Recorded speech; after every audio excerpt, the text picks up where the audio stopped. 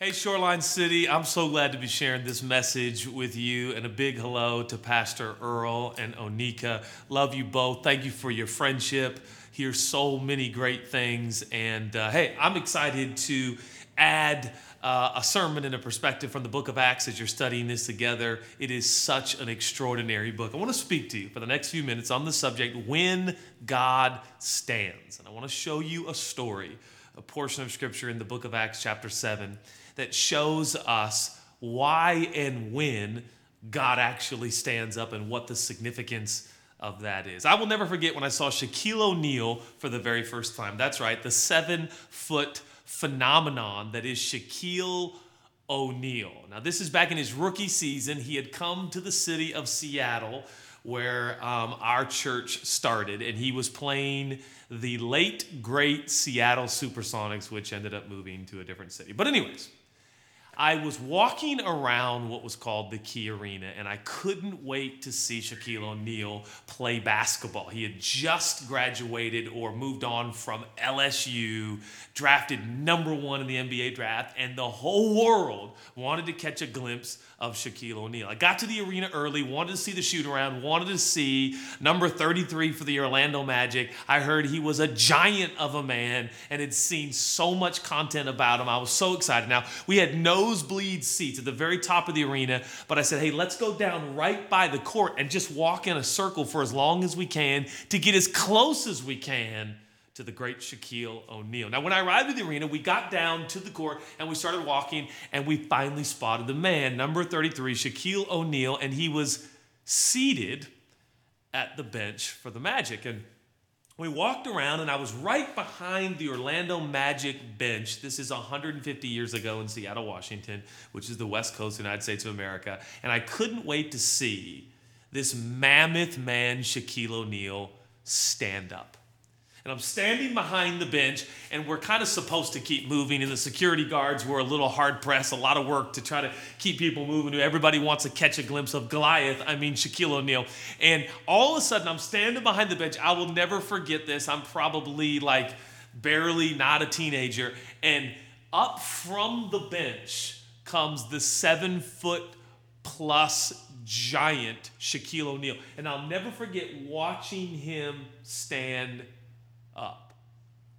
I remember I must have looked so silly as I stood there just gawking, truly, at probably the largest human being I had ever heard of, seen, and certainly ever been close to. I was flabbergasted. I was gawking. I was speechless. I was stunned. I was stuttering to say anything as this massive human being is before me. He would go on to have a Hall of Fame career and now host one of the great TV shows in all of America, maybe around the world, inside the NBA. Shaquille O'Neal. I'll never forget it. In fact, every time somebody says Shaquille O'Neal, I remember that moment. Had the privilege later with a friend to meet Shaquille and be around Shaquille, and didn't actually tell him that story because I'm sure 100 million people have the same story. The first time they were close, even in proximity to Shaquille O'Neal, is nothing short of stunning. When Shaquille O'Neal stood up, I'll never forget it. Now, that brings me to another unforgettable moment in Scripture. And that is, we have a man by the name of Stephen. If you don't know who Stephen is, he is essentially a volunteer for the first church, the early church, the Christian church, the beginning of the Christian church. He's a volunteer. He's a deacon. He loves Jesus, loves the story. But Stephen comes under some criticism in Acts chapter 7, and it's basically around Judaism and the laws of Judaism and Christianity, and are they at odds, and let's make sense of this. And people start getting upset, and so Stephen starts to tell the narrative, the story, Jesus and Israel and what he's done and what his plan is, and it's amazing. And by the time we jump in on the story, we find that in Acts chapter 7 and verse 54, it says, now when they heard this extraordinary story and explanation of what Jesus had done and how it affects Judaism and how it's no longer about systems and sin and shame and self, and it's all about Jesus and forgiveness and love and acceptance, they were overtaken with violent rage filling their souls, and they gnashed their teeth at him, which means they were very, very angry. And it goes on in the next verse and says, they gnashed their teeth, but Stephen, verse 55, was overtaken with great faith, was full of the Holy Spirit. He fixed his gaze into the heaven realm and saw the glory of God and splendor of Jesus, and he saw Jesus standing up. He saw Jesus stand up at the right hand of God when God stands. It's one thing when Shaquille O'Neal stands. It's a whole nother thing when Jesus stands. Look, Stephen says, I can see the heavens opening and the Son of God, the Son of Man, standing at the right hand of God to welcome me home. His accusers covered their ears with their hands and screamed at the top of their lungs to drown out his voice. Then they pounced on him and threw him outside the city walls to stone him. His accusers, one by one, placed their outer garments at the feet of a young man named Saul of Tarsus, who would later be Paul and write more than 50% of the New Testament with, of course, the inspiration of the Spirit of God. Verse 59, as they hurled stone after stone at Stephen, he prayed this out loud. "O Lord Jesus, accept my spirit into your presence." He crumpled to his knees and shouted in a loud voice, our Lord, don't hold this sin against them. And then he died. It's an extraordinary moment in Scripture, isn't it? Now, what you may not know about church history is it's this extraordinary moment that we'll investigate just a little bit further for the next few minutes that became the catalyst for the dispersion, the scattering of the Christians in the church as we know it. Some would argue Acts chapter 1 to 7, that whole portion of Scripture of the book of Acts is the establishment of the church. Starting in chapter 8 and beyond is the scattering of the church. It's the growth, it's the expansion, but the expansion comes from this catalytic moment where a volunteer named Stephen sees Jesus standing. When God stands. When does God stand up? Why is Jesus said to be standing? Why is it so significant to Stephen that as he's dying and his skull is being pulverized by rocks, why does he get volume in his voice to proclaim, I see Jesus standing. The heavens are open. This, of course, would have been heresy to the persecuting Jewish leaders and scholars and teachers in the synagogue, and they drowned out what he's saying. What he was saying was so troublesome, it was so significant that it affected even the persecutors. They didn't want to hear it. They wanted nothing to do with an open heaven and Jesus standing in favor, and that can't be true. See, the Bible says that we are seated with God in heavenly places. When God is seated, it's significant. When God stands, it's significant. When he sits, it's a portrait and picture that all that has been done is completed. The finished work of Jesus on the cross. He said the 6.5 hours he hung on the middle cross between two thieves, he said, it is finished. What is finished? The work of Jesus is finished. Forgiveness is available. Righteousness is available for anyone and everyone, not those who believe in their own merits and their own deeds, but only Jesus' merit and Jesus' deeds. So when Jesus is seated, it's significant, and Ephesians, amongst other letters, speak to that. But here, Stephen wants to point out Jesus is not seated, he's standing. And his standing seems to communicate the significance of the moment. His standing seems to shed light on what is most important to God. His standing seems to tell us what is God's priority. Where is God in all of this? Or more specifically, where does God stand in this moment? What is God's message? What is God's passion? When God stands. Do we know when God stands? Do we know why Jesus is standing here in Acts chapter 7? I simply would like to suggest that the same reason that Jesus is standing in Acts chapter 7 still remains the same reason he will stand in 2021. The same reason that the significance of Jesus standing at the right hand of God, almost standing in attention, standing to honor the moment, standing to send a message, and opening the heavens and allowing Stephen to see him and his posture and position, which had changed from seated to standing. It's as if not only does he want Stephen to see it, he wants the persecutors to hear about it. He wants us to hear about it because it's significant. And I wonder if there was a way, if we could know that in 2020 or now 2021, is God still standing? Does he still stand for us? Does he still stand for others? Or was this a one-time moment? Was this just for Stephen? Was this because Stephen is so magnanimous and Stephen is so gregarious and gracious and godly and generous? Why is God standing? And what I love about the story is God's not standing for Saul, who later becomes Paul. God's not standing for a superstar. God's not standing for a rock star. Stephen is not even a main character in the New Testament. Stephen is a volunteer. Stephen is average and normal like you and me. Stephen is just an everyday guy. But Stephen loves Jesus, and Stephen knows the story, and Stephen defends under the persecution, and Stephen is overtaken by faith, and Jesus stands for Stephen. Not even one of the 12? Not even one of the apostles? When does God stand? I want to give you three instances that we can be sure God stands. God intends to be seen standing. God wants us to know that he stands in these moments. Here's what God stands for. Here's what God's priorities are. Here's where God is focused. What does God stand for? I want to say, number one, it is apparent to me that Jesus stands for his hurting children. It's apparent to me that the injustice of the moment is not lost on Jesus as he stands for his son, whose earthly experience is being taken from him. God stands in empathy. God stands in compassion. God stands for justice.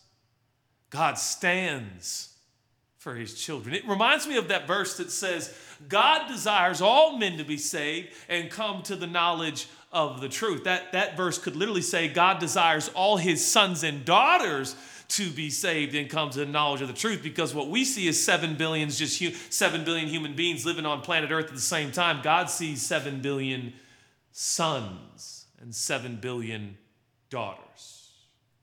He sees sons and daughters. And so he stands for his children. He stands for when his children are hurting and when they are broken and where there is injustice. Jesus stands. Well, it seems to hint at when Jesus stands and what Jesus stands for, we should too. Jesus stands for his hurting children. Number two, it's apparent to me that Jesus stands for the homecoming. Jesus stands when we come home. Listen to what Stephen says. And I love how the Passion Translation, because it picks up on the nuance of the original language. It says, Stephen said, I can see the heavens open and the Son of Man standing at the right hand of God, standing to welcome me home. He's standing because I'm coming home. He's standing. He's like the parable Jesus told of the prodigal son. And no doubt Jesus is insinuating that the Father in the story and the Son in the story, the Son is you and me. The Father is God. The Father is him. The Father is to reveal the character of God. And notice in the story, when his Son is wayward, the Father is attentive. The Father is watching. The Father is looking. The Father is anticipating the return of the Son. And when the Son comes home, the Bible says the Father ran to the Son, which is to say God stands and God runs when we come home. I want to remind you that earth is not your home. I want to remind you, Shoreline City. I want to remind you of what's actually happening in the earth. The reason you feel unsettled is because this is not where we get settled. The reason you feel uneasy is because eternity in heaven will be easy. In the meantime, we're trying to be the missionaries we're called to be. Somebody recently said to me, "Wow, you live in LA?" Another person said, "How is it in Seattle?" "Pretty chaotic." And I told one sweet lady who I know she meant well, but she said, "I'd get out of LA. LA's getting bad." I said, "Man, with all due respect, I'm a missionary. And where there is pain and where there is hurt, that's where I get to go." So if you don't mind me saying so, I love LA. I love Seattle. And I love where I live. And I love the people there. Oh, right. She kind of backpedaled. Wait, this isn't my home. Let us not treat it as such. The goal of life is not to make this my home. Some people say we got to change the world. We got to fix everything. Yes, we do, but we won't. Well, Judah, this is not the most encouraging sermon that you could give to Shoreline City. Maybe we could do an edit on this video. I don't know. No. We can't change the world. Today I had a conversation with Pastor Darius Daniels, and we were talking about the sin of racism and prejudice and bias, and he said, we don't need everybody to understand, agree, see, hear. We just need somebody, some group, a remnant. And then he said, go with the goers, Judah.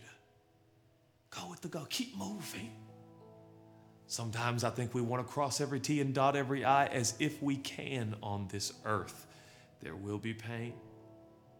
There will be problems. That doesn't give us the right for indifference or selfishness or being lax or lazy with missionary work, but it also puts things in perspective. This is not my home, but someday I'm going home. And Paul, the same man who stood there when his name was Saul, and he watched Stephen die, years later, he would put pen to paper and say, I'm hard pressed to stay here as a missionary or go home with my Father. In other words, I want to go to heaven, but I'll stay here on earth for a short stay longer. This life's a vapor. Please don't lose sight of that. When does God stand? When you come home, and you'll be there soon. You'll be with loved ones and lost ones. They'll be there. But in the meantime, are we not missionaries wherever we are? Is it not our privilege to tell the story of Jesus everywhere we go? For his story is our story, and we don't read it, we live in it. I'm done. Coming to a close. When does God stand? Well, I know he stands for his hurting sons and daughters. I know he stands when it's our time to come home. But I also know, and I'm sure there's other reasons God stands. Forgive me for not being exhaustive because of time, but I'll end with one last observation, takeaway, and perspective. God stands for his image. When he sees his image, when he sees a reflection, he stands. For when he made you and me, he said, let us make man in our image. Father, Son, Spirit, one God, three persons. Let us make man in our image. I had some parenting advice recently that was so helpful. They said a parent should not make their children in their own image. You should encourage your children to grow up in God's image. It's funny when I think about church home. My goal as the main preacher and communicator and teacher of Scripture is not to make people like me. It's to make people like Jesus. He saw his image. I can prove to you that he saw his image because Luke's gospel and John's gospel and others, they tell us what Jesus said when he was on the cross. They tell us. Luke chapter 23, for instance, verses 34 and 46, tell us what he said. In verse 34 of Luke chapter 23 tells us that Jesus says, Father, while they're nailing him to the cross, forgive them. They don't know what they're doing. Listen to Stephen now. This is not normal. Rocks are pulverizing his skull. The crown of his head is beginning to swell. And he will soon begin to experience shortness of breath. A concussion, I'm sure, is already settling in. Stephen won't live much longer. He's dying by rocks crushing his head. And while in excruciating pain, very similar to Jesus, Stephen, a church volunteer, says, "Oh Lord," with a loud voice, "don't hold this sin against them." And then he died.